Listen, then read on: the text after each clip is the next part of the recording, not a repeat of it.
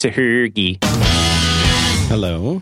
Good afternoon. How are you, Dan? Oh, hi. Hi, how are you? How are you doing up there in your big, fancy, San Francisco pod? Pod space. I got to be honest, I'm doing pretty well. I'm reminded of that phrase my grandmother would use, speak of the devil and he will appear. The devil you know versus the devil you don't know. Mm-hmm. Do you have a preference? The one you do know. You talking about me? Yeah. Wow. That's what I was thinking. Uh-huh. That's exactly the image. Huh. Do you ever put on a red paint? Are you kidding me? Of course I do. Yeah. Yeah. I've got a... Do you need it? Well, I mean, I think it helps in terms of branding. And, like anybody, I think, dress for the job you want. Not the job you have. Dan Benjamin, I so dress for the job that I have. I wonder how I would dress for the job that I want. Do you have a sense of how you would do that? Do you not want the job you have? I shouldn't say. I really shouldn't say. Yeah. I like my fake job. You spend a lot of time indoors. You know what I do, and I'm trying to work on that. I'm trying to work on that. I'm trying to walk places. Yeah.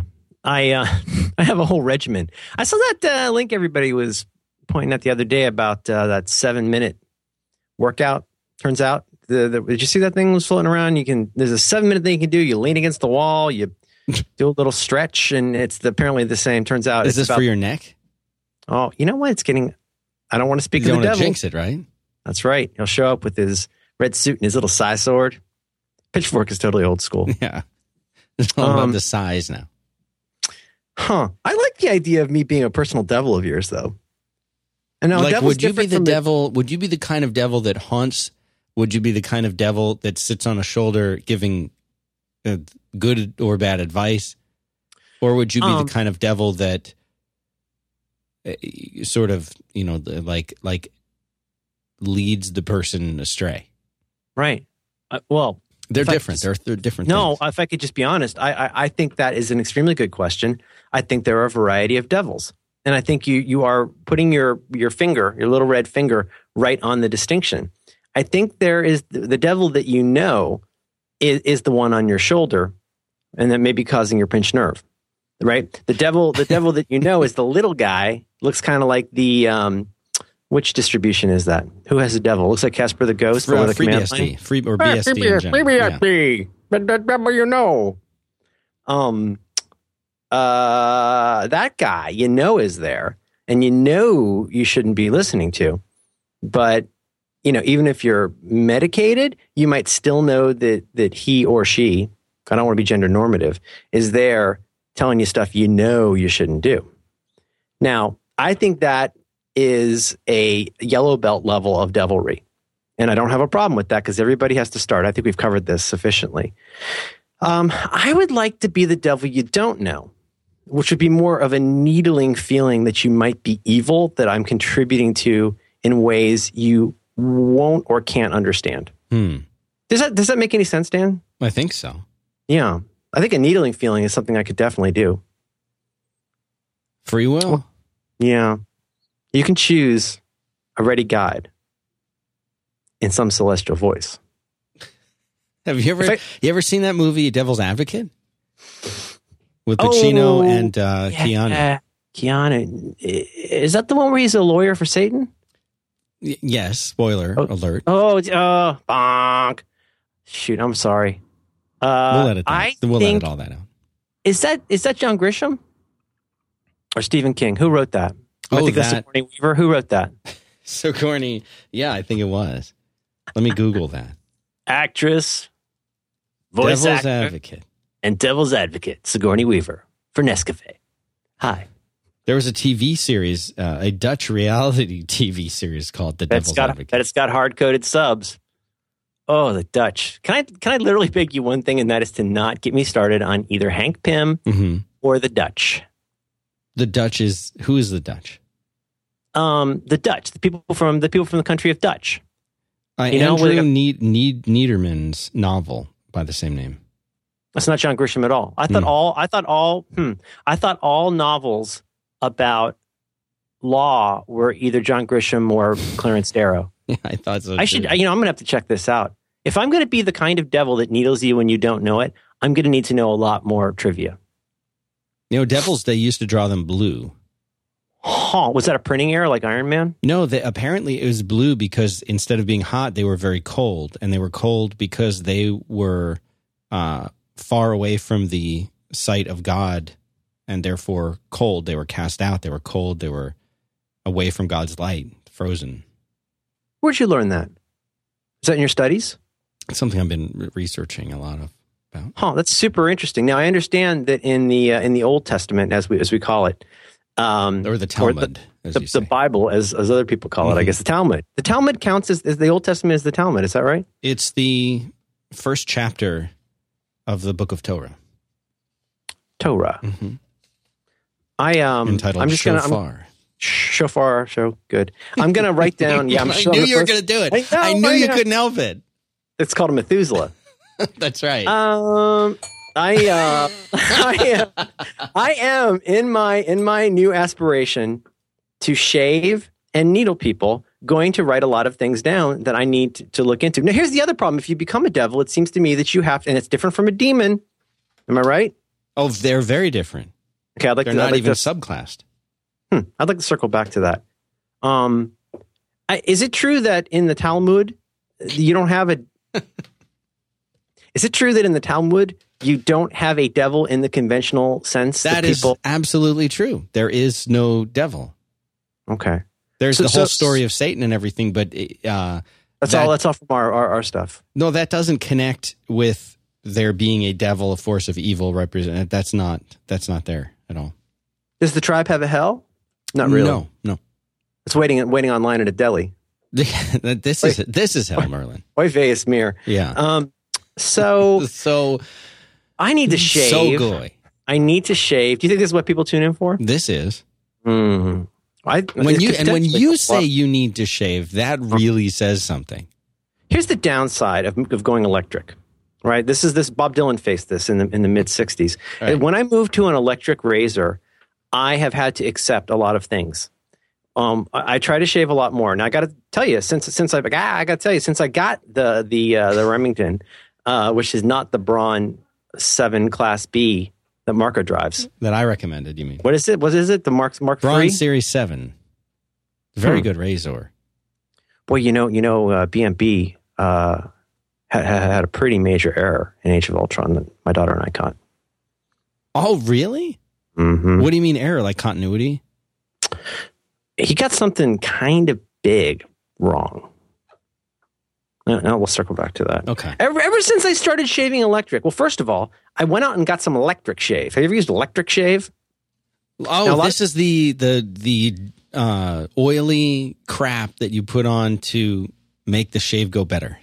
Well, like so many things at, is it a Panasonic, Jamie? God, I'm glad Jamie's here to keep me honest. Jamie might be the devil on my shoulder. Is Jamie in there? Jamie gives me a running sidebar on the things that I'm getting wrong, and he tries to save me from myself because his memory is impeccable, and he can't go to sleep if someone's wrong on the internet. He's a magician too. Did you know that? He does sleight of hand. He's an illusionist, a magic user. Illusionist. He's constantly talking about it. Here's the thing. It's got those skin tightening chin chillers that you splash it on, and Dan, like so many things at Walgreens. Do you notice a difference? Have you ever about whether or not you use the electric shave? Oh, brother, this is the big bag of Pandora's potatoes that I am opening right now. Now, I've known this since college. If you're going to shave wet, or you're going to shave with a razor like a gentleman, you get as wet as you can, soapy as you can. You get wet, wet, wet. That's very important. Now, they say that if you're going to use this, I guess Panasonic, it's charging right now. I can't see it.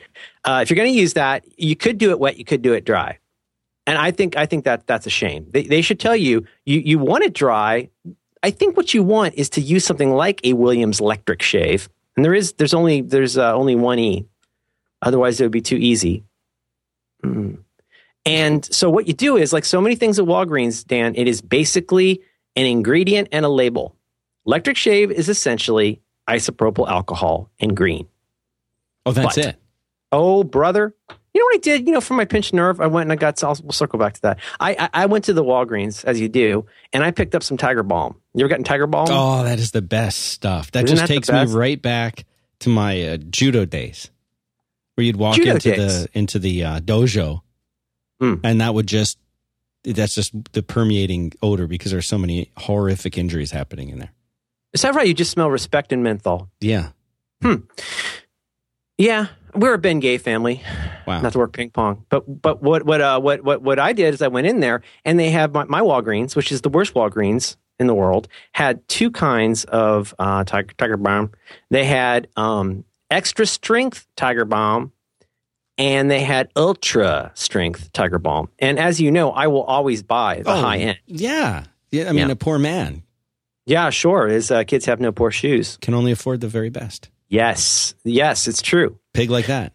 You don't eat it one electric shave at a time. So I picked up the Ultra, but first I did pick up both, and because I've learned, I read the ingredients, the constituent elements, if you like, and I'm doing this from memory. But there's wax. Primarily, you're buying wax. You're buying like therapeutic wax. What, like paraffin? I don't know if it's paraffin. You know what? I'll check on that. I'm going to put that on the card here. I looked at the label on the extra strength versus the ultra, and I might be getting these a little bit backwards, but the extra strength had 10% camphor and 10% menthol, and the ultra strength had 10% camphor and 11% menthol. How do you know what to do? Well, I mean, I'm not an idiot. Obviously, I bought the ultra strength for the extra percent. Right. Did the upgrade. Get a little more leg room. Age of Ultron, Devil. Okay, so anyway, that's probably enough of the. What else are we going to circle back to? We got to avoid, Dan. We got to avoid. Yeah, we got to avoid Hank Pym. I got to be honest. This is a bee in my bonnet, and I promised people I would not talk about Hank Pym too much. But he's really getting under my skin.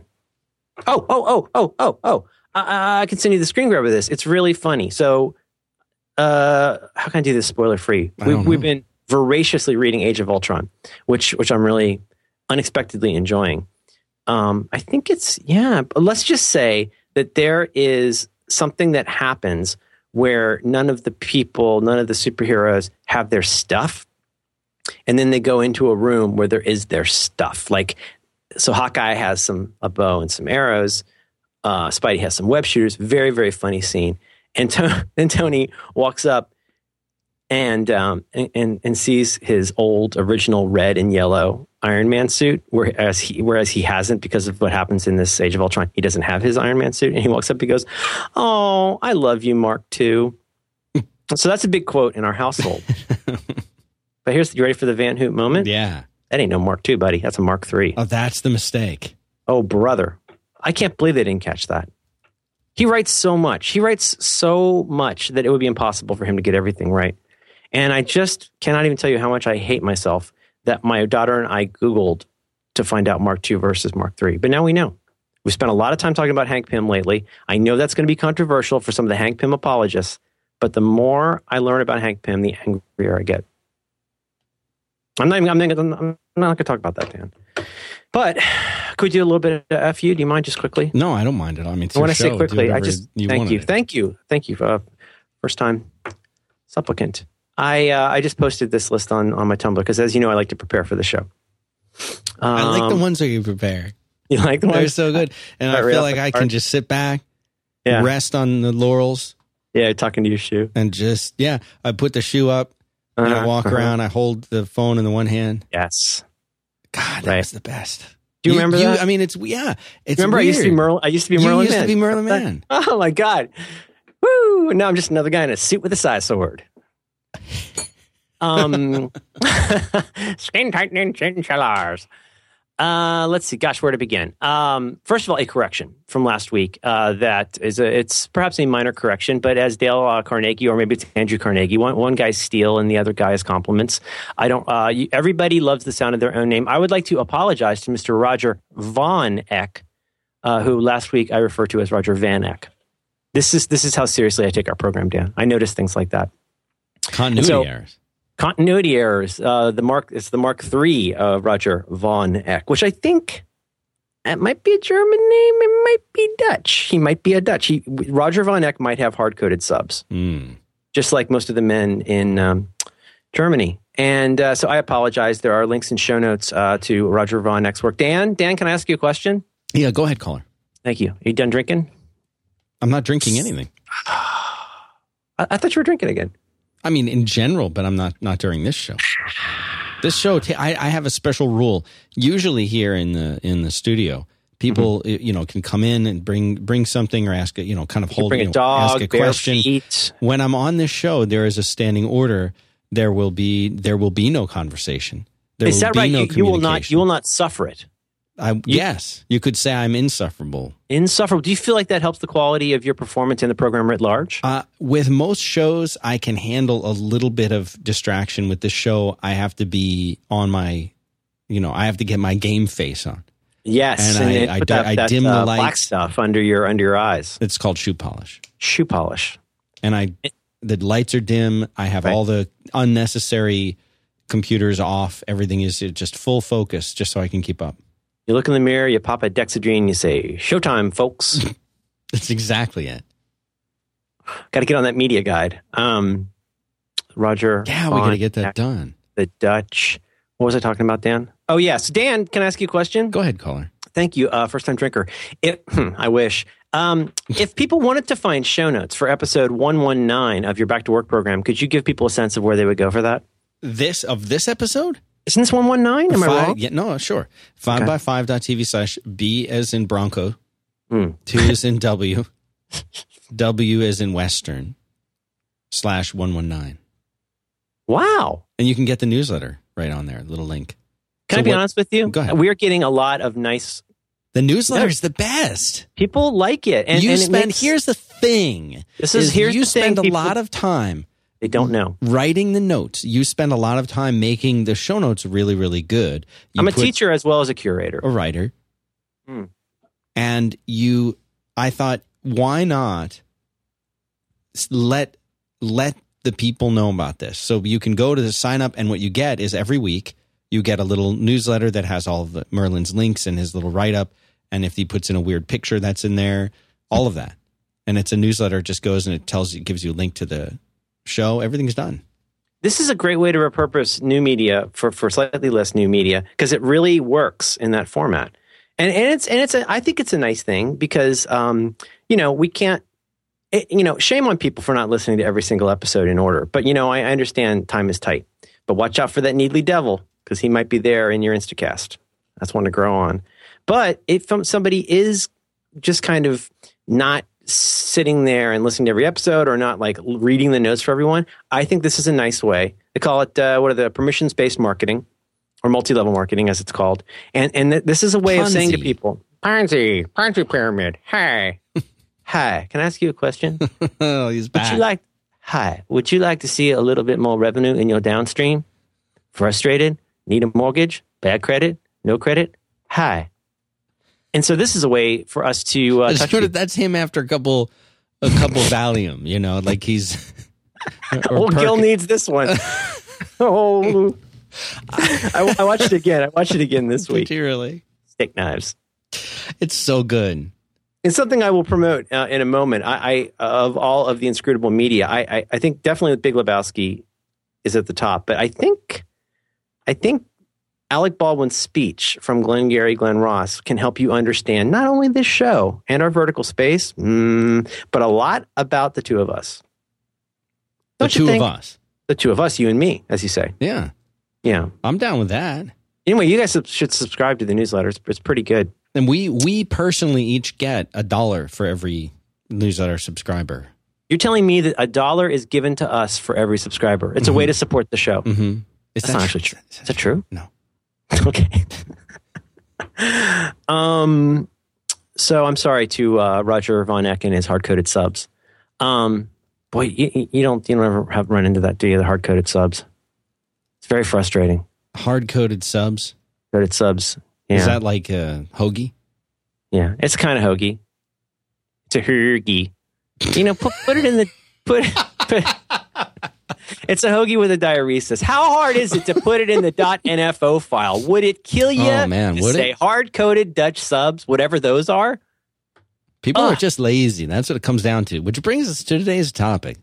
It brings us to today's topic, which is just a couple quick things to talk about. I'll mention in passing quickly three things that I'd like you to listen to.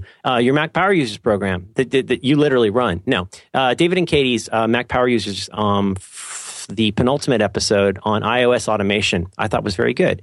And I really enjoyed it. And for people who sat through my long screed about the Drafts app that I'm so obsessed with. I was talking to somebody yesterday. Oh yeah, this really cool dude I was talking to yesterday was saying that he's like something along the lines of that, like David Sparks and I are like this yin and yang, not to work ping pong. But I'm out there yelling at everybody about productivity, but also David is and Katie. But David in particular is like he's so good at walking you through like how to actually do a cool thing. I think it's a real gift of his. He's real crooked like all those lawyers, but he. I think it's a very good show, and they talk about a lot of the stuff that we've mentioned and that I mentioned when I was on their show, but they've got their own David and Katie spin on it. Anyway, it's in show notes. Mac Power Users episode on iOS automation, a couple more quickies. Podcast came out today from the Beyond the To-Do List site. My friend Eric put out, my internet friend Eric. I mean, we haven't gotten drinks or anything, but I think it's a pretty good interview with me about stuff. And that was the kind of thing I was saying. We should run that in the special, see if he wants that. I think it's a terrific idea. Run it as a special on 5x5. He's a social media guy, so he would probably enjoy that. Would that give him the SEO he's searching for? Best enjoy that, cheap enjoy that, free enjoy that, Chinese enjoy that, Rolex, Viagra. Oh, I like he used one of the good pictures. Oh, is that the Wikipedia one? Is that what he used? I think that's the one where your teeth Graham are Ballantyne. Thank you, Graham Ballantyne. Yeah, no, I need to get some. I look like Woodrow Wilson. You look smart. Yeah, thank you. I wish I had those glasses. That's back when you used to be Merlin Mann. Talking into my shoe. People they'd see him, they'd say, "Oh, look at him. He's flapping his arms around." Remember that thing you used to do? I remember that, Devil You Know. Oh, you saw that video that time. Oh, yeah. Huh. That's when I realized that you weren't as tall as I had been concerned you were. Wow, that is an interesting note, Dan. Mm-hmm. I would like to stand next to you someday. We're the same height. If I can find you. So anyway, that Mac Power Users is good. The Beyond the To-Do List, I think it's good. And Dan, the reason I mention it is something that was I like how in the notes he has getting things done by David Allen, copyright David Co. 2000. But if you follow the junk that I do, and you get tired of being overwhelmed with all the Glengarry Glen Ross, it's a pretty good tour of stuff that I've been interested in and cared about over the last few years. And I will mention it to the listeners of this program, of whom I hope there are still some, that I've teased at. I know you know this. On our famous phone call, we talked about this, but I talk in a little bit more detail about exactly what made me have to do this show. So in addition to fleshing out the yelling at the vice president by the elevator story just a little bit, I'll also talk a little more about like the book stuff. And anyway, I think it's a pretty good interview. And yep. Beyond the To-Do List. And then, Dan, I'm sorry. I've got, this is on your 5x5 network too. That program, The Incomparable. Yeah, I'm familiar with that one. Yeah. Now, this is not my proudest moment. I think I could have been better on this show because I was so scared, but I was invited on. I cast a hex spell on Jason Snell. That scans nicely.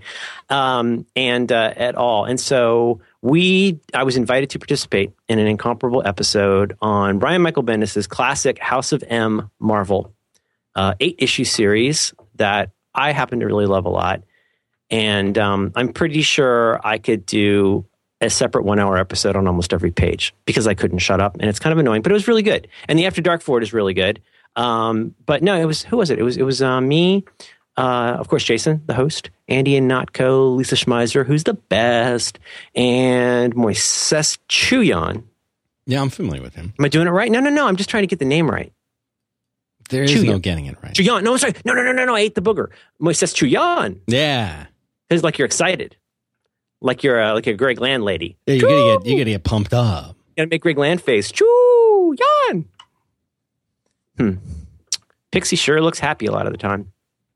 Anyway, so if you enjoy the comics, and I'm sure you do, go check that out. House of M. House of M. I never sent you that TPP, did I? I don't think I did. No, and you know what? I looked for that on free comic. Well, free comic book day. Was it they have issue 1 of that? Oh, on free comic day you went and looked for. I went and looked for the trade paperback of it, but I could only find like a hardcover, and it was like 1,000 pages. Well, okay. One reason I can really recommend House of M, and boy, the spoiler horn is loud and large. Boy, those guys can get to a spoiler really fast. Oh, it's like that's the whole point of the show, is to hit you with that. You know, I love Jason Snell, but my goodness, they didn't even tell you what the story was before they're giving you the 2 biggest plot twists in the whole thing. There might be more. I'm not saying. Did you see Mad Men the other night? No, I'm in mid. I know, I'm kidding. We're still in midway through season 5. Did you have Greek food last night? No, never. I did. Still there? Yeah. No, I'm done. I took care of my business. The reason I like House of M is it's really good, and it's got a lot of great stuff about the characters we love. The Spider-Man part of House of M is just, you know, I mention it to you because the Spider-Man part is just so good and so Peter Parker. But the other thing I love about it is you really can read. Get ready for this. I know this is going to sound like I'm not talking about Marvel. You can read 8 issues of a comic book, and you don't have to read anything else. And in fact, if you do read something else, like the Spider-Man tie-in, it actually has surprisingly little to do with the actual story. But it's neat. It's one of those things that I'm going to have to start adding to my list alongside Astonishing X-Men, Saga, and Watchmen in the like, well, you know, this is a pretty good place to start. You know, it's weird how big Scarlet Witch has become. Like physically? Well, in like the mainstream and pseudo-mainstream continuity, like how big she is. We read, my daughter wants to read AVX a couple times a week, so we're reading the prelude. I love the prelude to AVX. Did you ever read that? The one where they're trying to get Wanda to come back to the mansion? And, oh man, it's great. Anyway, that's good. And here's the embarrassing part is if you aren't that into comics, or you just don't like me that much, which is so understandable. I'm literally a red devil with a side sword. The After Dark for that is very, very funny. It's very funny. Lisa Schmeiser is so great. I really, really like her. She's a genius. My God, she's got some deep catalog. I know, it's amazing. She's not even fronting. I mean, like she's read some really terrible stuff, and she can tell you what you're wrong about. She's like a smart lady Syracusa, comic wise. I know. I mean, it doesn't matter that she's a lady. I'm sure she's a lady, but man, goddamn, she's smart. Anyway, sorry, GD. That's mostly it. I put up a new text expander for Sorry I Don't Argue on the Internet, which kind of relates to a possible topic. I think you might have a better topic for today. Age of Ultron comics. I think Age of Ultron is probably a little controversial. I'm really enjoying it. It is a real slow starter, but by the time you get to issue 5, it starts picking up. And you know what? I'm literally not going to talk about Hank Pym, but my God. Did you see that panel I sent you where he hits Wasp? Yeah, that seems out of character. And then there's all these Hank Pym apologists, like, oh, he's frustrated, And the way she was dressed, why would you hit her? Look at the way she's dressed. Of course you'd hit a lady like that. No, I don't like that hat. Why does she have headphones? My daughter says they're not headphones. What do you know about the headphones? What is she doing with those? In this picture? Is that no? Just when she's wearing that pointy hat and the headphones. Are those not headphones? No, I don't think they're supposed to be articles. Let's see if I can find a picture of this for the show. Well, you know what? We can do it in After Dark. Anyway, I like Age of Ultron. I'm getting into Vision a lot. You know what else is great? I think I told you this. That they do look like headphones. There's a few Origins one-shots, as you say. The Vision one is great. And I put up some photos on my weblog or blog. I don't know if you saw those, but the way this... I forget the artist's name. The way this person, I think it's a little Sienkiewiczian painterly look to Vision that is really, really good. And I took my daughter to Iron Man 3 in 3D IMAX, and it didn't go great. Have you ever been to an IMAX movie, Dan? I am going to go to one to see the new Star Trek movie. I also saw Iron Man 3, but not in an IMAX. We saw the first 25 minutes of Iron Man 3. Dan, happened? Why does it have to be so loud? As you know, I am deaf. I can't hear anything. But it is, and part of it is I was sensitive to, my daughter has very sensitive hearing.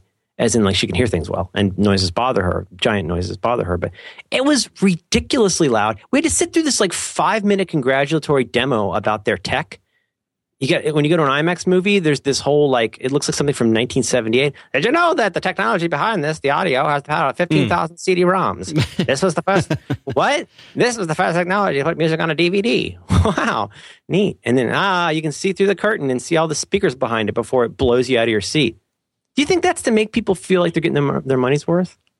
It's really, really loud, Dan. I don't know why everything has to be so loud.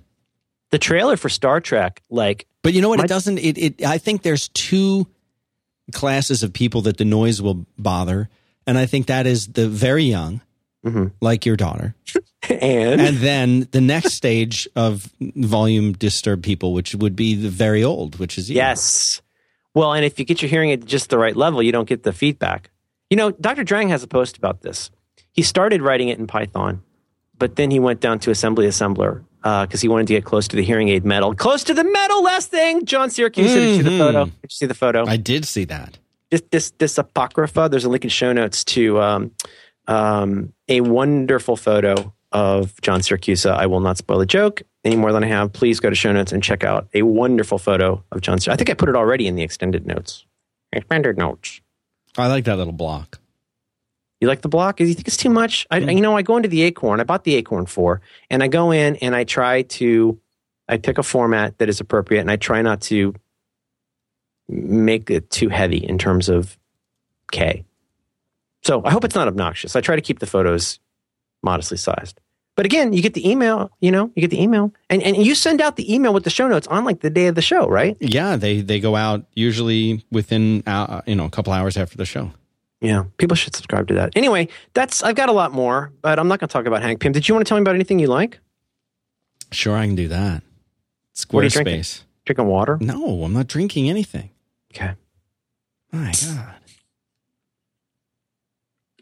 Hey, Dan. This episode is brought to you by Squarespace. It's an all-in-one platform. Makes it easy to create your own website. They have a free trial. It's 10% off if you use our code. So squarespace.com, that's all you need to remember.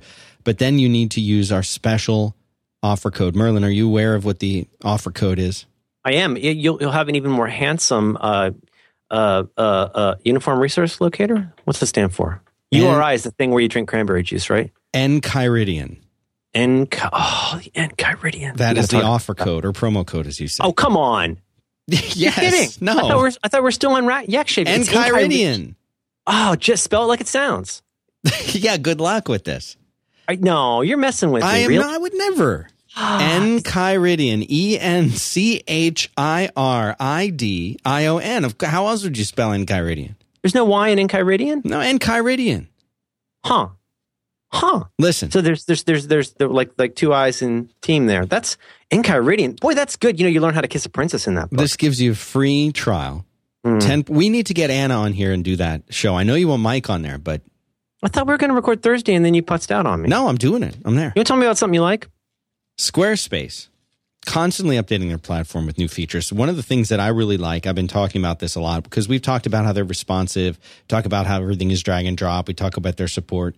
But they also have, and I love this, they have connected accounts, which means you can connect like Twitter, Facebook. I know, Merlin, you're all about LinkedIn, Pinterest, Instagram, Google. I put them all up there. GitHub.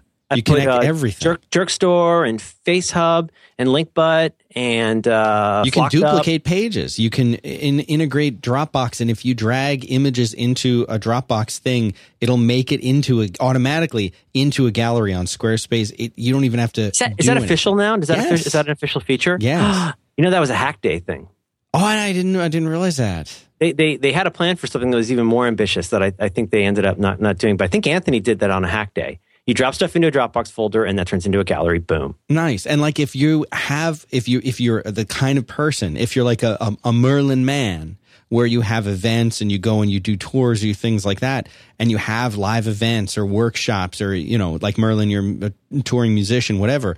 Yes. You can share your schedule with this feature that they have called Events Calendars, where anything that you want, they can do this. It's really amazing. Squarespace.com, code Enchiridion, Enchiridion. That supports the show. I want that code to be our. our number one code. I want that to be in the history of the show. I want that to be the code that people use the most. Also, can I just say squarespace.com/back-to-work? That helps us as well. But the main thing is help yourself. It would help us a lot if you would go and visit that. You will help yourself. But just even type in Enchiridion. That feels good. Maybe after dark we'll explain what that is for the sad few who don't know. But this is a fantastic thing. We'll keep this short. But the thing that makes Squarespace so great, and they didn't tell us to say this, but the thing I love about Squarespace is, you could probably go out and find pretty much everything that's in Squarespace in 1,000 different places, but you don't need to. It's all in there. It's all in there. You don't have to sit there and fiddle with all of this stuff. They're constantly, as you say, adding these new features. And increasingly, I have to say, they really didn't tell us to say this. Like, if you've got a small business, it's such a no-brainer. If you want to put up stuff like your store hours, they have new templates that would be really great for a small business, a retail place, something like that. Mm-hmm. This is your stuff. You put it up, and you are focused on getting that stuff accomplished rather than trying to figure out, how to make your Dingai work. It's a terrific service, and we are very grateful for their really just inexplicably long-term support of our show and the network. Wouldn't you say? Very inexplicable. Is it explicable? Be honest. No. It's all in the Enchiridion. You just got to find it. So anyway, thanks to Little Ryan and everybody. It's a wonderful company. They're super nice people, very, very handsome as a group. I'm sure there's a couple outliers, but we're very grateful to Squarespace for supporting 5x5 and Back to Work. There's always an outlier. Part of being case, as you say.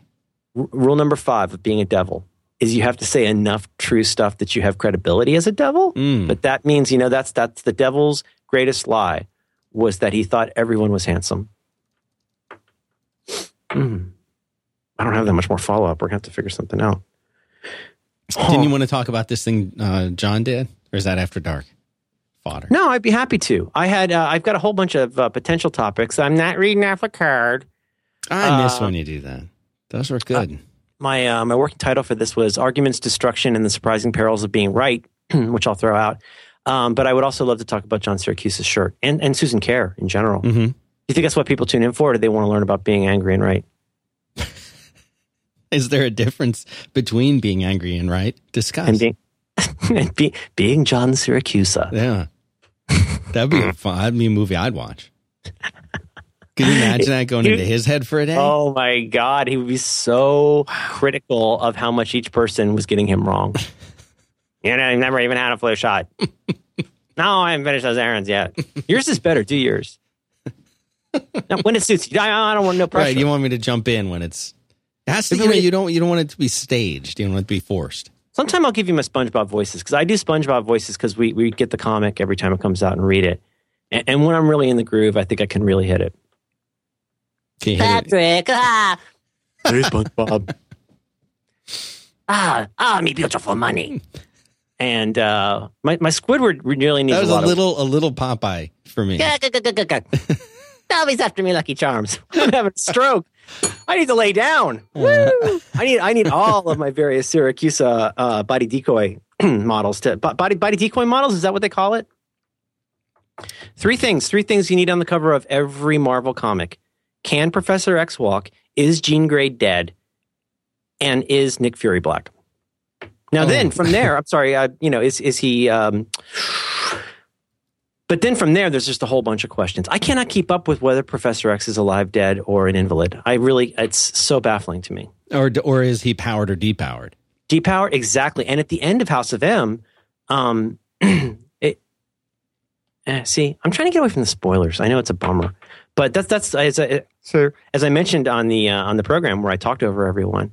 It is strange to me that when you get to the end of House of M, it's still not quite sure what's going on with Professor X. Boy, you know what I love is I love the end of the new X-Men, that first series where the big vault opens up and he walks out. Also, the guy in the Crying Game has a penis. Do you think what's the statute of limitations? What am I thinking of? Is there a statute of limitations on spoilers? And if so, what? I mean, obviously, to the extent possible, especially involving Star Wars Episode 5, I think there are things, like I've told my daughter, it's very, very important that you not be the kid who tells people what happens in Star Wars Episode 5. Don't be that guy, right? Don't you think? I think that's one that as widely known as that is, we should keep that sacred with kids. How do they not know? How do they not get it? I mean, if they've seen Toy Story, which one had that in its second? Zurg? Yeah. I mean, that whole joke in the second one. Was it the second one? Have you ever seen the videos of kids learning the secret? I have seen that. It's just pure delight to watch the kids make a Greg Land O face, like when they find out the secret. I was I was interviewed by my friend Colin Marshall many years ago, and I said that I thought that the statute of limits on spoilers should be when Dave Davies sits in for Terry Gross, which he does so much of the time, on a Friday to talk about the DVD re-release of a movie. At that point, you're allowed to talk about spoilers. Oh, so he's sort of paving the way for it. It makes it I call it the Davies principle, and he's not the guy from the Kinks who would get hit by his brother. You know, they used to fight on stage, the Davies brothers. I didn't know that. Mm-hmm. Terry Gross is a hard baller. It's the life that chose me. You want to talk about Susan Kare and T-shirts? Or do you want to talk about everybody being mad? Susan Kare was the woman who created the Kare. Created the. I'll put this in the show notes. Why not? Mm-hmm. I'll add that. How ironic! I'll just go grab a screen grab of those icons and put them up. So it's hard. It's hard. The original Macintosh icons. Yeah, she created these and several of the fonts, I believe. I think so too. I think she might have done like San Francisco. Did she do Chicago? I need to check. If you go to Kare.com. God, what a good domain. Isn't that a good domain? It really is. She must have been there early. She probably had the Telnet in to get that. Telnet. It's so funny though, because I mean, I remember picking up a magazine in 1984, probably 1984, I guess maybe 1985, whatever. Picking up a magazine and seeing this 2-page spread for the Macintosh computer at a time when I had, less than zero interest in computers. And it was so beautiful, and it was set in whatever their flavor of Garamond was, right? And the little mouse and the way that it looked, I mean, this is to me, and this is part of maybe the Jobs in those days genius was like, it looked so cool. I saw a Lisa one time in the 90s. Oh, yeah. Like, wow. That's not nearly, that looks more like a, what was that word processor everybody used to have? Remember the thing that kind of looked like that? It was like a... Right. All it did was, it was just a word processor. It's going to kill me. I don't remember that. But the Lisa, I mean, it was really cool looking, compared to everything else. But first time you saw what a Mac looked like, it was just so different and so weird, parodied in Bloom County. But like, I don't know. I think, so Bill Atkinson, didn't he have a big role in like how stuff looked? Wasn't he? Oh boy, you know what? Oh man, this is a minefield. This is a Syracusan minefield we're getting into. But I will just say that if you go and look at Susan Kare's work, if you go and look at the icons in particular that she did, the typefaces,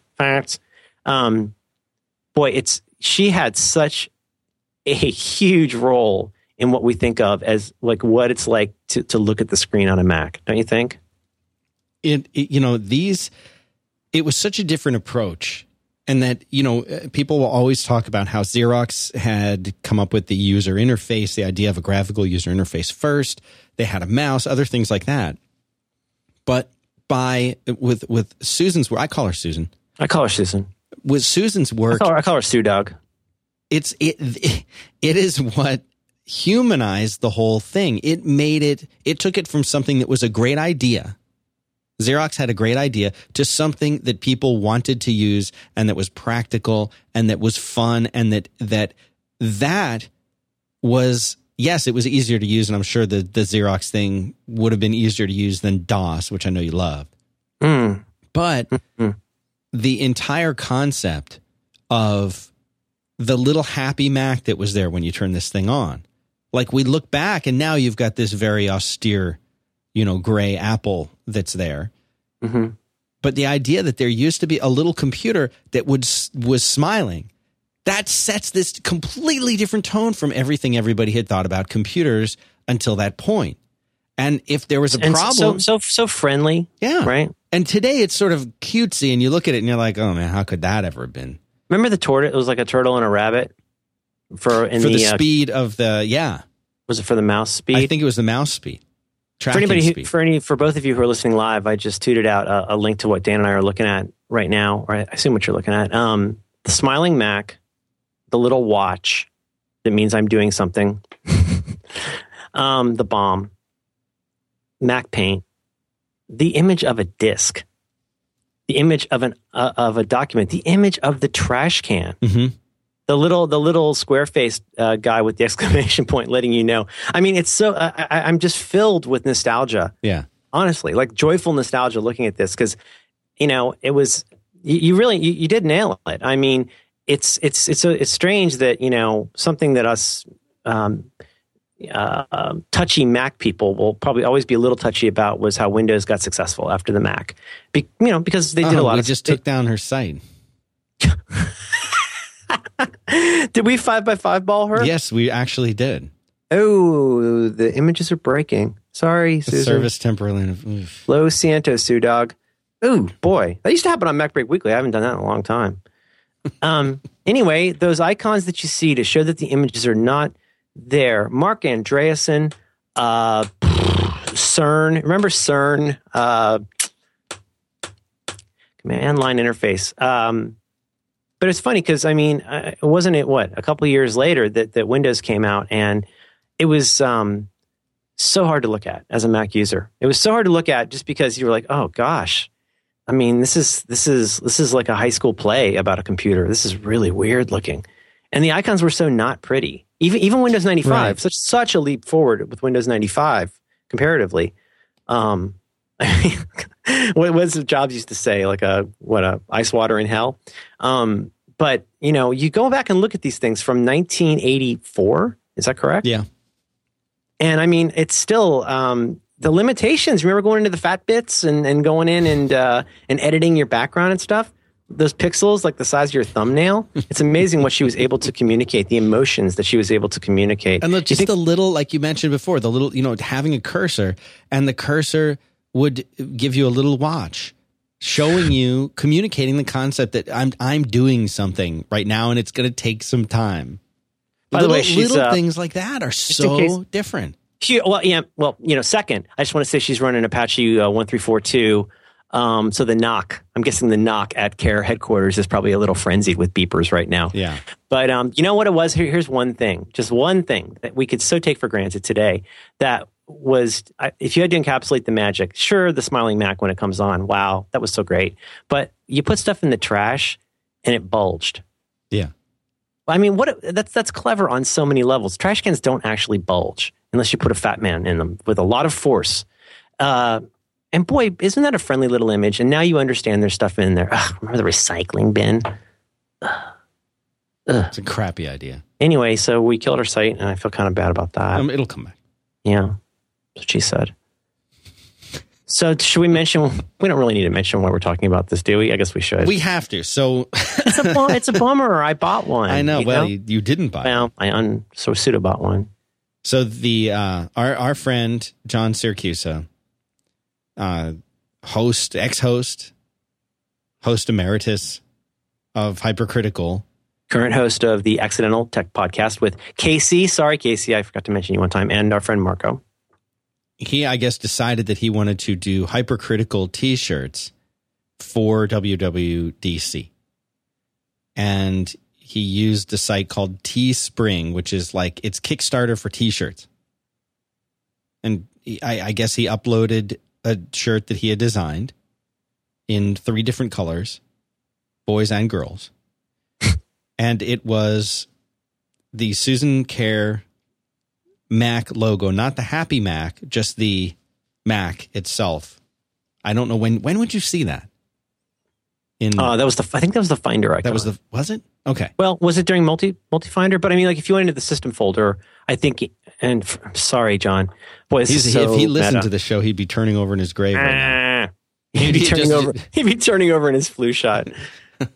I think that was for Finder resources, the kinds of things where if you double clicked, it wouldn't really do anything.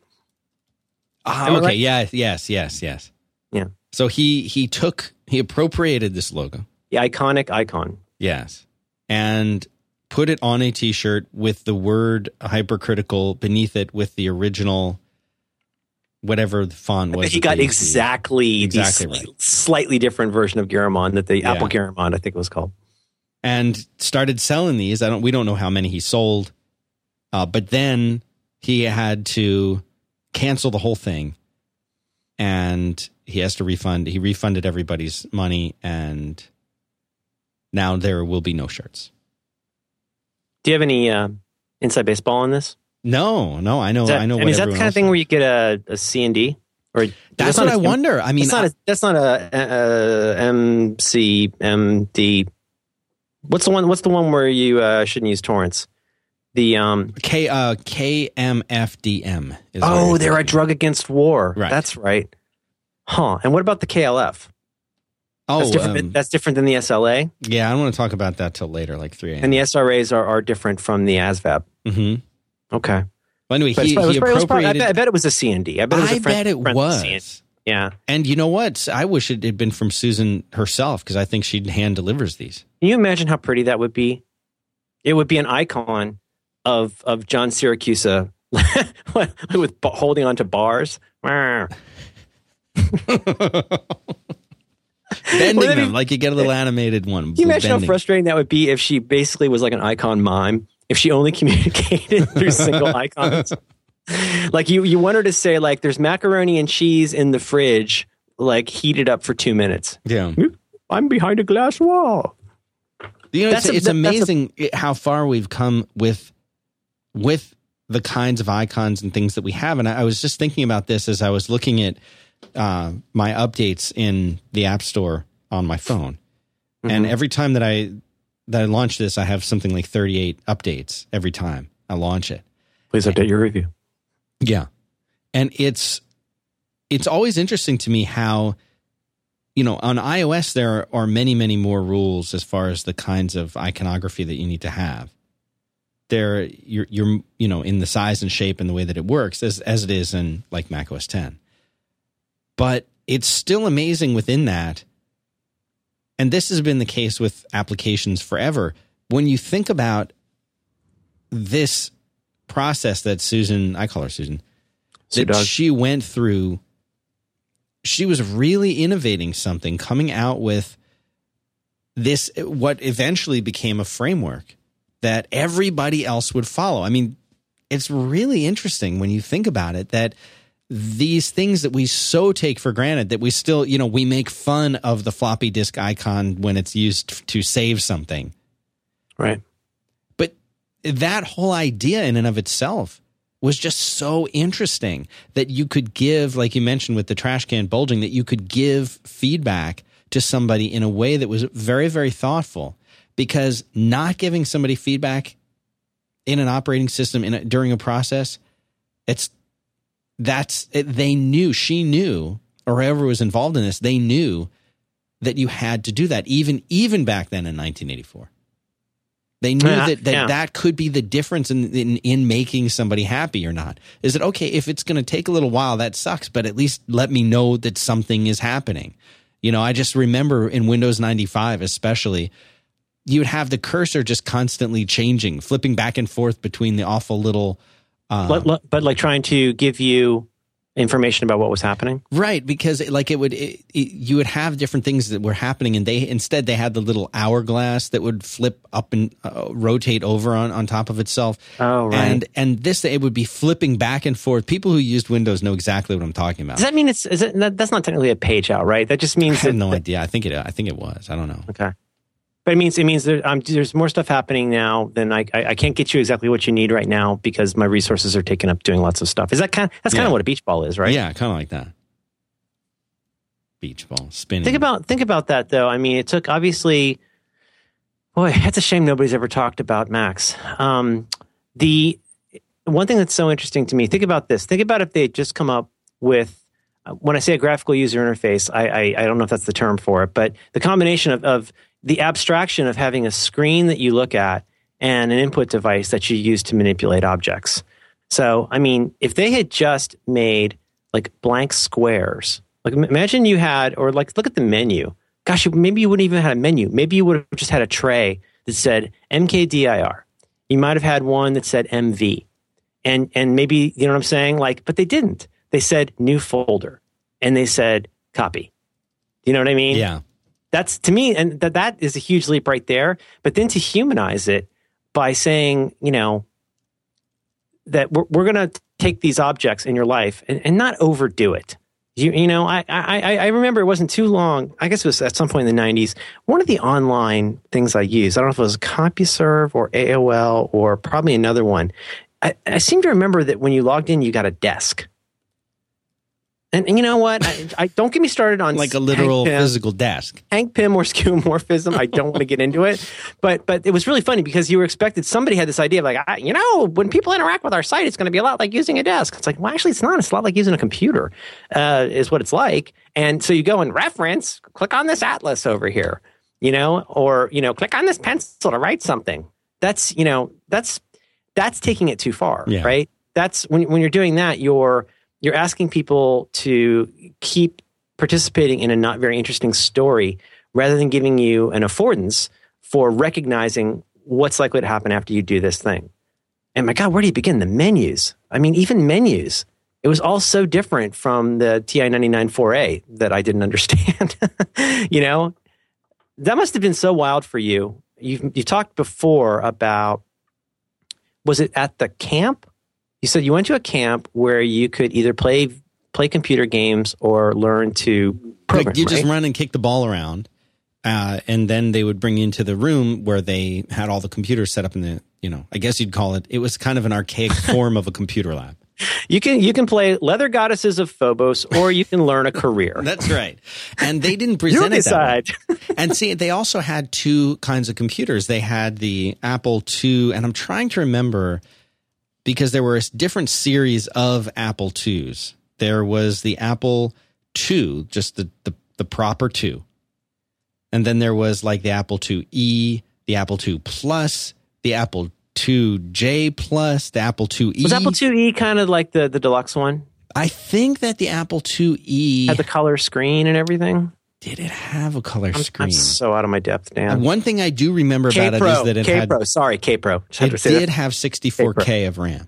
K-Pro was the word processor. And it had, if you had the two drives on the 2E, the two drives were like one unit that kind of fit together and sat on top. And the 2C was the one that, what's his name, was using on the beach in 2010. He's sitting there with a little Apple IIc on the beach towel. The year or the movie? The movie. Okay.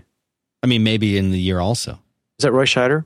Roy Scheider, is that Showtime. him? Showtime, folks. I don't know. Nice.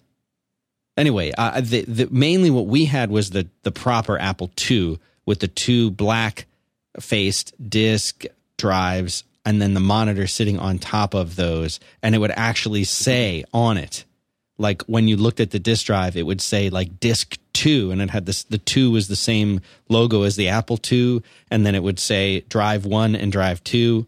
And there was always a big debate. Does drive 1 go on the left? Does drive 2 go on the left? It's all very confusing. How graphical? Fairly. Boy, K-Pro is pretty. Closes right up. You can carry it around. But then they would also have they had the TRS-80s in there. I'm sorry. Forgive me. I'm just going to be honest. How graphical? I mean, when you were on an Apple II? I mean, most of my friends in college who had an Apple arrived in 1980, whatever that was, 1942 with an Apple. Was an Apple II of some flavor. And how did you interact with it? You were mostly typing. We had a TRS-80. I think it was a Model 3. Yep, this is it. Model 3s. Good old Model 3. I love you, Mark II. But so we were given the choice. Do you want to go and you can just play some games? They had the one game with so this was not on a Mac, guy. Though. That was not on a Mac when you did that? The games, I think we did have games on the Mac, but most of the games are on the trash 80s. Okay. But on no, not the Macs. I mean, we didn't have Macs yet. What am I saying? I thought you meant Apples. Were they at your mom's school? Is that where you? The first time that I used a Mac, Gosh, when was that? That was a few years later because I probably didn't get to actually use one until maybe 85. Mm-hmm. And I can't remember where the first one was. But I didn't own a Mac until the Mac SE came out. Then that's what we got. We must have had this discussion. That's what I had. An SE or an SE30. Don't be one of those people that says, oh, an SE30 is just an SE. Don't be that guy. What do you take me for, Dan? All right. I know so few things, but yes. The SE30 is that you? This picture? No, it's in Israel. Mazel tov. What are you talking about, Israel? The K Pro 2. Is that you? No, it's a boy in Israel. Read the title. Oh, yeah, I didn't see the link. Yeah, that's a little boy using a K Pro. The K Pro was a word processor that you could. And just because I ask if it's you and you say it's in Israel, that doesn't mutually exclude. That's obviously an Israeli radio, Dan. Right. The SE30 is the greatest computer ever made. Full stop. I had an SE, which I think was about $42,000 with 2 floppy drives, and I've told this story so many times. I apologize, but that's what I wrote my thesis on. That's what I tried to use PageMaker on with multiple disks. So I had my system disk in, and then it was either like 4 or 6 disks for PageMaker. Ka-chunk, ka-chunk, ka-chunk, ka-chunk, ka-chunk, ka-chunk. You had to keep flipping the disks in and out. What was that one? It wasn't PageMaker that you could do. It had all the clip art, the really awful clip art, and you could make like cards and brochures and stuff from it. Not Card Creator. Yeah, something like that. Oh, they've already made a John Syracuse behind bars in the chat room. Susan Care icon. What was that thing? I mean, it was like it had all the. It wasn't Corel Draw. Way before that, it was like clip card brochure maker or something, and it was really awful. But back then, it seemed great. It was pretty amazing, though. I mean, as long as we're in old man mode. I still have most of my floppies. I think I put up, I'll try and find a photo I put up of a bunch of my old floppies from floppy disks from when I was in college. And, thesis backup and all of that. But I mean, it was funny because you got to have a system disk that was, I don't know why, but in my memory, I buy the 800K disks, and then you could make them into 1.4 meg discs by doing some magic on them, so you didn't have to buy the right. You'd have to notch them, and then you would have to format them as high density. I don't even remember how I did that, but we all did that then. It was a style at the time. But I for some reason I seem to remember like having a system disk, and then everything else happened on the other disks. And so I had Right Now is what I wrote my thesis with. I think I had a copy of Microsoft Word, but I really liked, which was great at the time, but I really liked Right Now. It was really in the same way that Canvas was like really in the pocket for me for drawing. I mean, Canvas and Right Now like did about as much as I need to do today. Acorn 4 is great, but I mean, I don't need much more word processing than Right Now.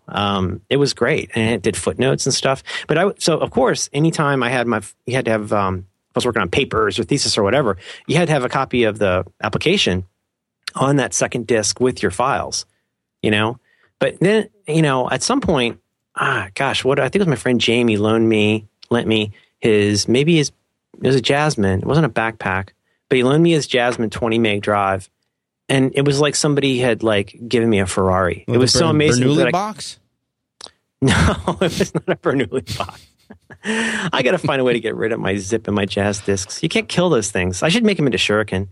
But but you know what I'm saying? Like when I started like making crappy newsletters for money after college, my friend, he knew I was in a hard way as far as, needing a drive, which is extremely costly at the time.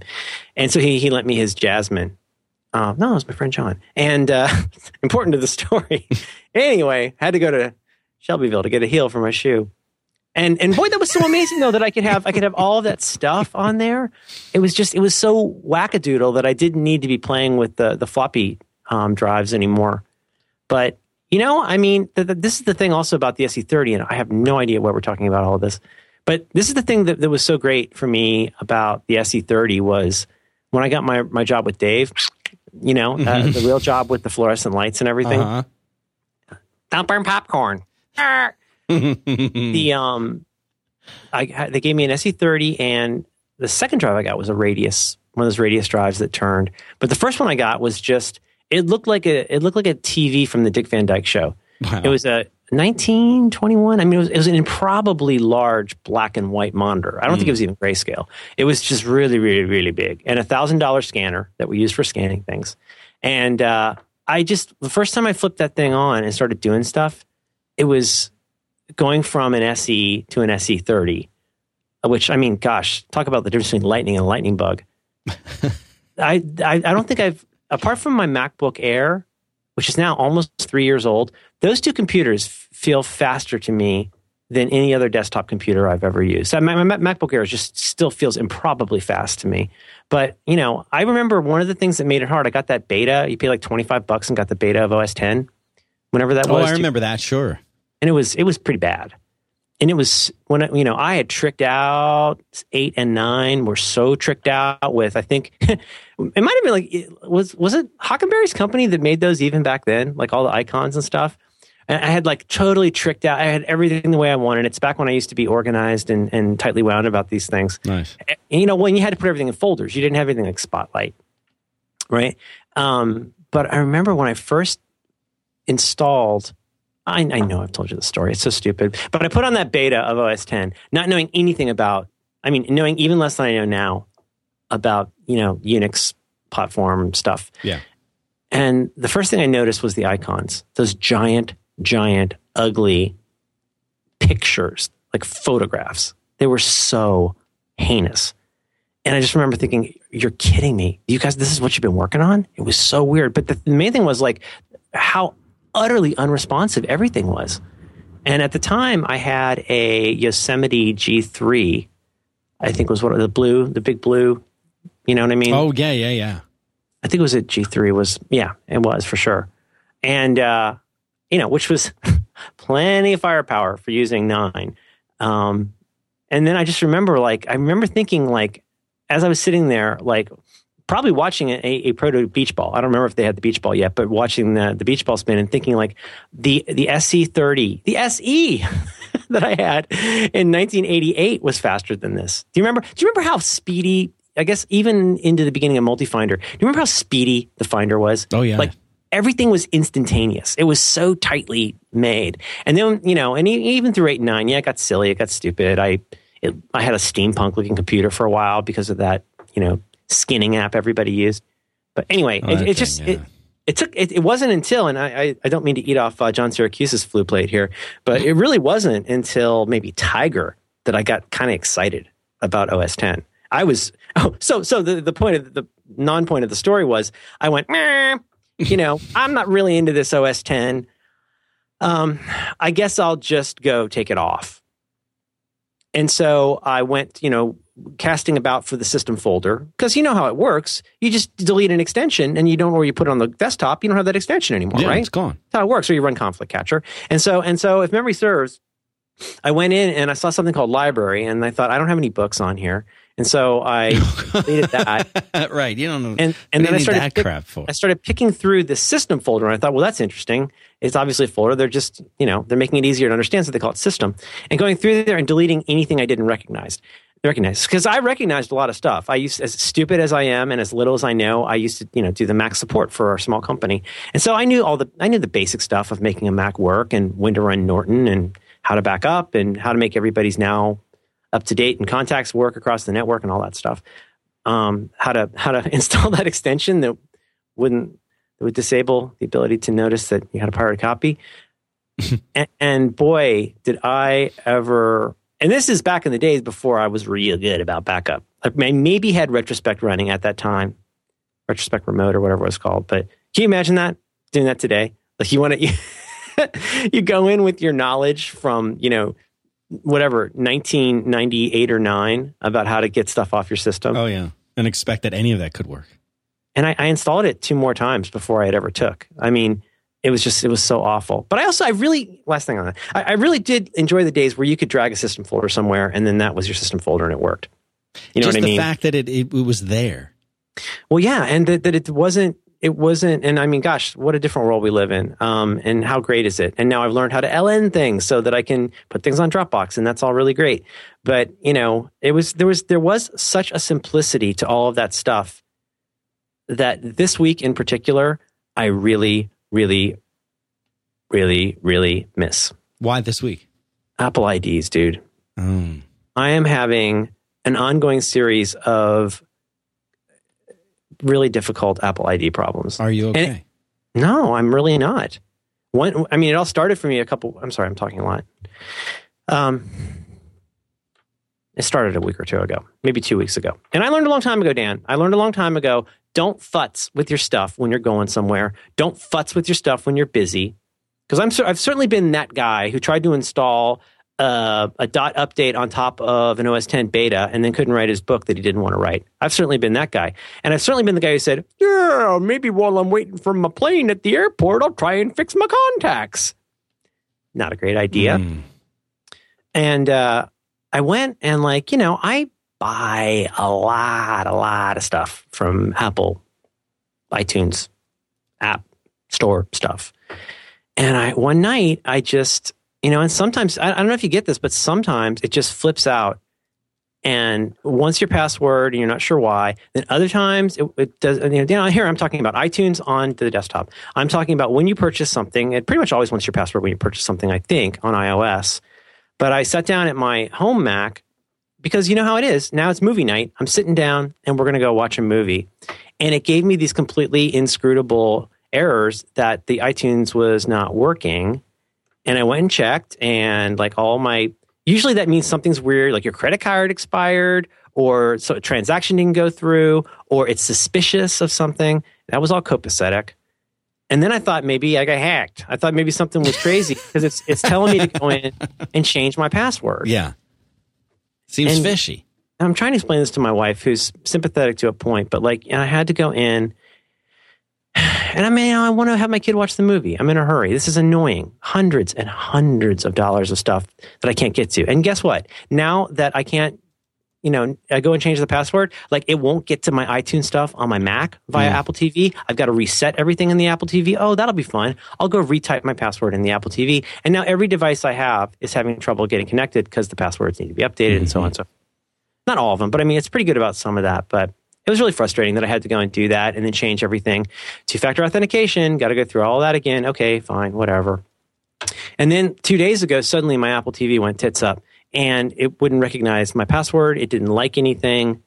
And, Dan, I'm trying not to be an old man and just complain about stuff I don't understand. I'm going to research this more. But in the 1 hour that I spent trying to track down that problem, and let's be clear, after retyping, also we couldn't find our dingus. So I'm sitting there with the Bluetooth keyboard and my iPhone and extremely carefully. Well, first of all, I tried pasting it in out of 1Password because that's what I would always do for a big password like that. Right. Didn't like that. Password's wrong. Okay. I very meticulously typed it again. Your user ID or password not agree. Okay. Very carefully. And we're not talking about a 6-character password here. You have tried too many times. Please go and deal with this over at that annoying site where you go and try and fix your Apple ID. And so I started Googling around, and so far, I'm ready to report back on this when I discovered that it's pilot error. But based on going to the Apple help boards and Googling for everything I could find on this for an hour until I was apoplectic, I can fix that problem. It's probably, and I never said, the iTunes problem was an iTunes problem. It was not my password. I went and Googled that. And it turns out that sometimes iTunes just flips out and doesn't like your password, and we're not sure why. I think it's a thing. And so I had to change my password and go through all of that kabuki just to get to that. But then the other day, I went and I Googled about this, and everything I could find out, it came down to this. It looks like the best way to take care of an Apple TV password problem is to unplug and reset your router. Unplug your Apple TV, plug it back in, reset your entire Apple TV, and then re-enter all of that stuff again, and it might fix it. So... it's amazing how much. Have you ever had this? Am I totally alone in this? No, I've had stranger and weirder variations of this same exact thing, and it lets you know how reliant you are on one gatekeeper keymaster combo that works, and it has to work and it has to be right. And if you have the wrong password, you're locked out of stuff that potentially brings your child joy. Well, yes. No, you're absolutely right. And your password isn't working or you can't log into that thing. And now, and for people without kids, they're like, what's the big deal? Like if your kid really wants to see something. I'll just spend 3 hours. It's 7:00. I'll just spend 3 hours trying to fix this so I can watch Mad Men. No problem. Right. But in my case, like it's on the calendar. Like we're going to watch Spirited Away tonight. And now I can't even get to Spirited Away on my computer. And by the way, they don't sell any Miyazaki anywhere. You can't buy, as far as I found, on either Roku or anywhere. There's no Miyazaki, right? So you got to watch a Blu-ray or whatever. But I can't get to this thing I've ripped. I can't get to that. But no, here's the thing. And this is where I pull out my tinfoil hat, is it's like PayPal.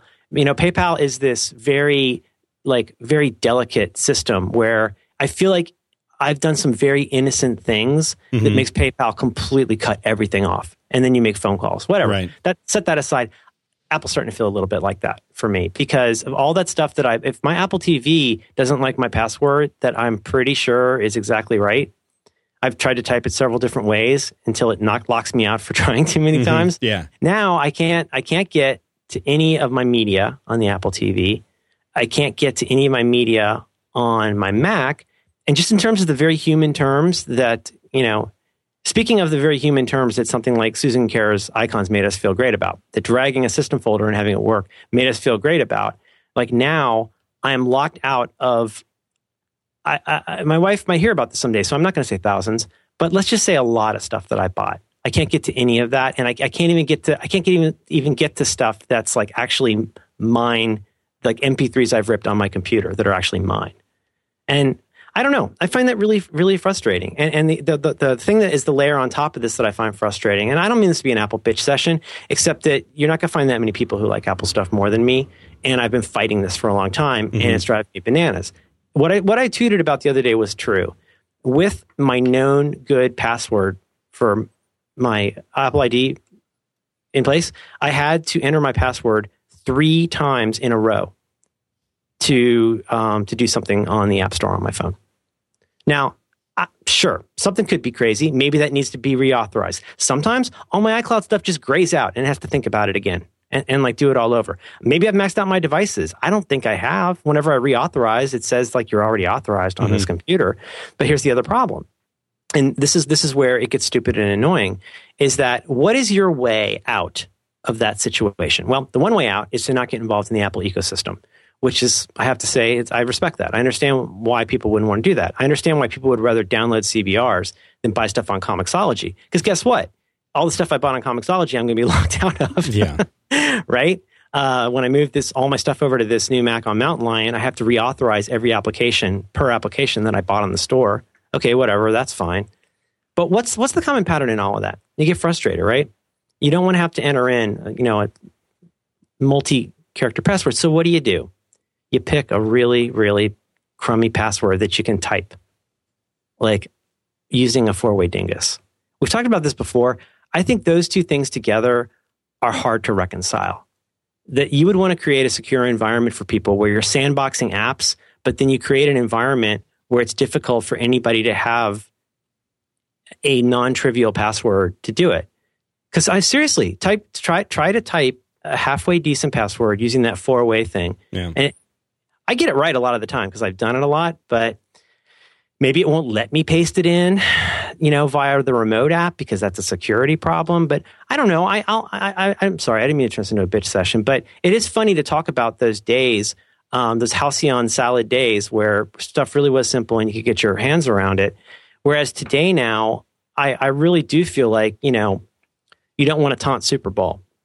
Like if you do anything to provoke the ecosystem, you might be locked out of everything. And everything that you've ever bought from them is inaccessible now because of something it's Kafkaesque. You may not understand what you even did wrong. And I don't know. I understand the need for protecting the stuff. I do really, really understand why they want to put DRM in a movie. I don't love it, but I do understand it. I understand why they don't want 50 different people using my account to get to stuff I've bought. I understand that. But they're a pretty smart company and they know enough about this. Seems to me they should know enough about what my habits are and what I do to know that I'm not doing anything suspicious. And if there's an easier way for me to be able to watch Adventure Time when I go home today, I hope I can find it. But, I spent an hour and a half on Sunday. I spent an hour yesterday. and I still don't know what the problem is. And I'm very reluctant to go through the entire kabuki of resetting my password when I'm pretty sure that's not the actual problem. Locked out. I don't know. I talked about this with Roderick last night. I feel like this is another show that you're doing now. I'm not familiar with this work. I am, as I get older, not like Dr. Drang old, but as I get older, like, I mean, you're either old or an alcoholic when you start yelling at people about things that aren't their fault. And I pick one, right? It's project management triangle. But I don't want to do that. Like, I don't want to just go off about something. I went off about the whole like banning Saga thing, and I felt like a real jerk about it when I found out that it was in fact Comixology. You know that story, where there was the issue, and I felt not embarrassed exactly, but I felt like a dummy that I got that story so wrong, and I apologized and said that was careless of me. But I don't know. In this case, like, I am so balls deep in the ecosystem at this point, and pretty okay with it, and willing to sort of defend the Byzantine nature of that Apple ecosystem. But then when something goes wrong on a Friday night, you just may not see your stuff for a while. You know, I mean, if you stop running your credit card on something, it all just goes away. Oh yeah. And I don't know, that's risky and troubling. And then when you put that alongside of the potential solution being picking out Pencil 69 as your password, because you have to go back to all these devices. How many people are going to sit down like I do with all of my devices in one place? You know, and whatever, I'm an idiot. I turned on the two-factor authentication. But to have to go in, why is it there if you can't turn it on? Well, why is it there if you shouldn't use it and turn it on? You're an idiot because you turned on something that Apple created for you to use. Oh, right. Well, okay, so you know what I'm saying? Like to your point, though. Yes, precisely, Dan. And to your point, here's the way I've thought of it, and it's the part that really frustrates me. In addition to being, a company that I respect a lot, I just don't understand a lot of what they do nowadays, and I try to keep out of it because mostly I really don't care, except when it affects like how I use my stuff. But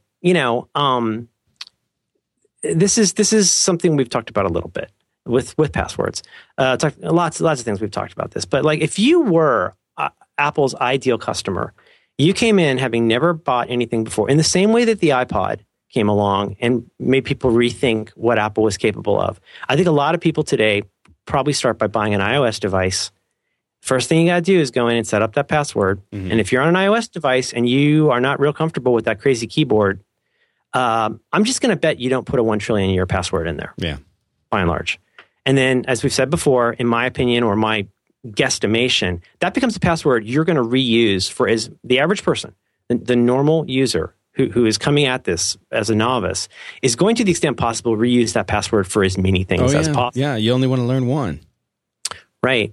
And then, that's kind of a bummer. Like if you've got whatever they call Back to My Mac these days, and you've got port 22 open, you don't want Pencil 69 to be all that stands between you and the big world. And so that's one thing I think is I really, really hope that especially, 1Password right now is so amazing for me on iOS in particular right now. It's chilling to me to imagine not using that app. But I wonder if there's some better way to this where if you are the perfect Apple consumer, not the perfect, but you're their ideal consumer, and you come in, you buy a bunch of devices and spend thousands of dollars on media, you don't want them to end up feeling this way. And, and again, I'm open to the fact that I'm just getting something way wrong right here. But, because I get a lot wrong. But as I sit here today, it honestly feels like if I get to a point where I have to unplug my cable router to fix a problem because the ports might be confused, it's like, I don't know. I'm going to have to research more. But to your point, when you become the ideal Apple consumer, but you have not been situated in a way that ecosystem takes care of you, then that ecosystem is kind of breaking down. We entrust, when we trust a company or we trust a whomever, we trust their taste and their decision making. But then, all it takes is that one Friday evening where I've done everything right and haven't changed anything. And now I can't get to any of my stuff. And I think that's when the tinfoil hats come out for a lot of people. At least for me, it's true. Where I go like, wow, I should just go set up a Plex server and just go steal everything. I want to be in compliance. Like I want to have all this stuff. I love that convenience. But now, I can't go watch Blade Runner. We can't because it's, anyway. Sorry, it's ranty. Everybody's mad. Everybody has to be right. Next time, maybe. Look at that little boy with his word processor. Isn't he cute? Funny. Is that you? No, this is in Israel. That doesn't. It still could be you. You're in Israel right now. You think it's what do they call it? Life model decoy? Is that what's called an LMD? I think you're thinking of remote viewing. Dan, I'm going to be honest with you. I really get the sense that you have not made any kind of effort to keep up with what's happening with Nick Fury. Is that fair to say? No, I don't care at all about Nick Fury or Cable not at all. Or any of them. Really? Who cares? Nick Fury. He's not even. I don't know what he is anymore. Are you provoking me? I like the Nick Fury from the movies better. Yeah. Well, I heard he's had a huge impact. Wow. Dan, who hits Wasp? Isn't that's? It's not politically correct to. It's never right to hit a superhero, but man. All right. I hope we can figure this out. Are you gonna be all right? You know what? I wish I could lay down, but I'm going to go pick up my daughter, and then we're going to probably have to watch Adventure Time on the iPad, if I can get into that. If it doesn't think that I have deliberately tried to steal all of this stuff that I've bought, we'll see how it goes. You know what? I do apologize. I did not mean to whine about that, except that it is incredibly frustrating to not have done anything wrong, as far as I can tell. Just one day, you turn on the Apple TV, and it says, you got to re-enter your password. And my heart sinks. Because it's just like getting the thing from PayPal where they're like, you touched your computer wrong, and now you don't have money. Right. So, how can we end on a happy note? You can't. Did you see my daughter's list of things that Hank Pym? You sent that to me, yeah, right before the show. It's great. Yeah. Yeah. Will that be in the show notes? It's in the show notes already. It's on the page. But I'm going to put this Israeli boy in too. Boy, he's cute. That does kind of look like me, doesn't it? Well, it looks the hair is different, but you don't have those glasses anymore. You know what it is? It's like if Robbie Rist and me did a bunch of Jägermeister and really got in there, we might make this Israeli boy. Okay. You want to button this up? Yes. Okay, I love you. Love you too, Merlin Man.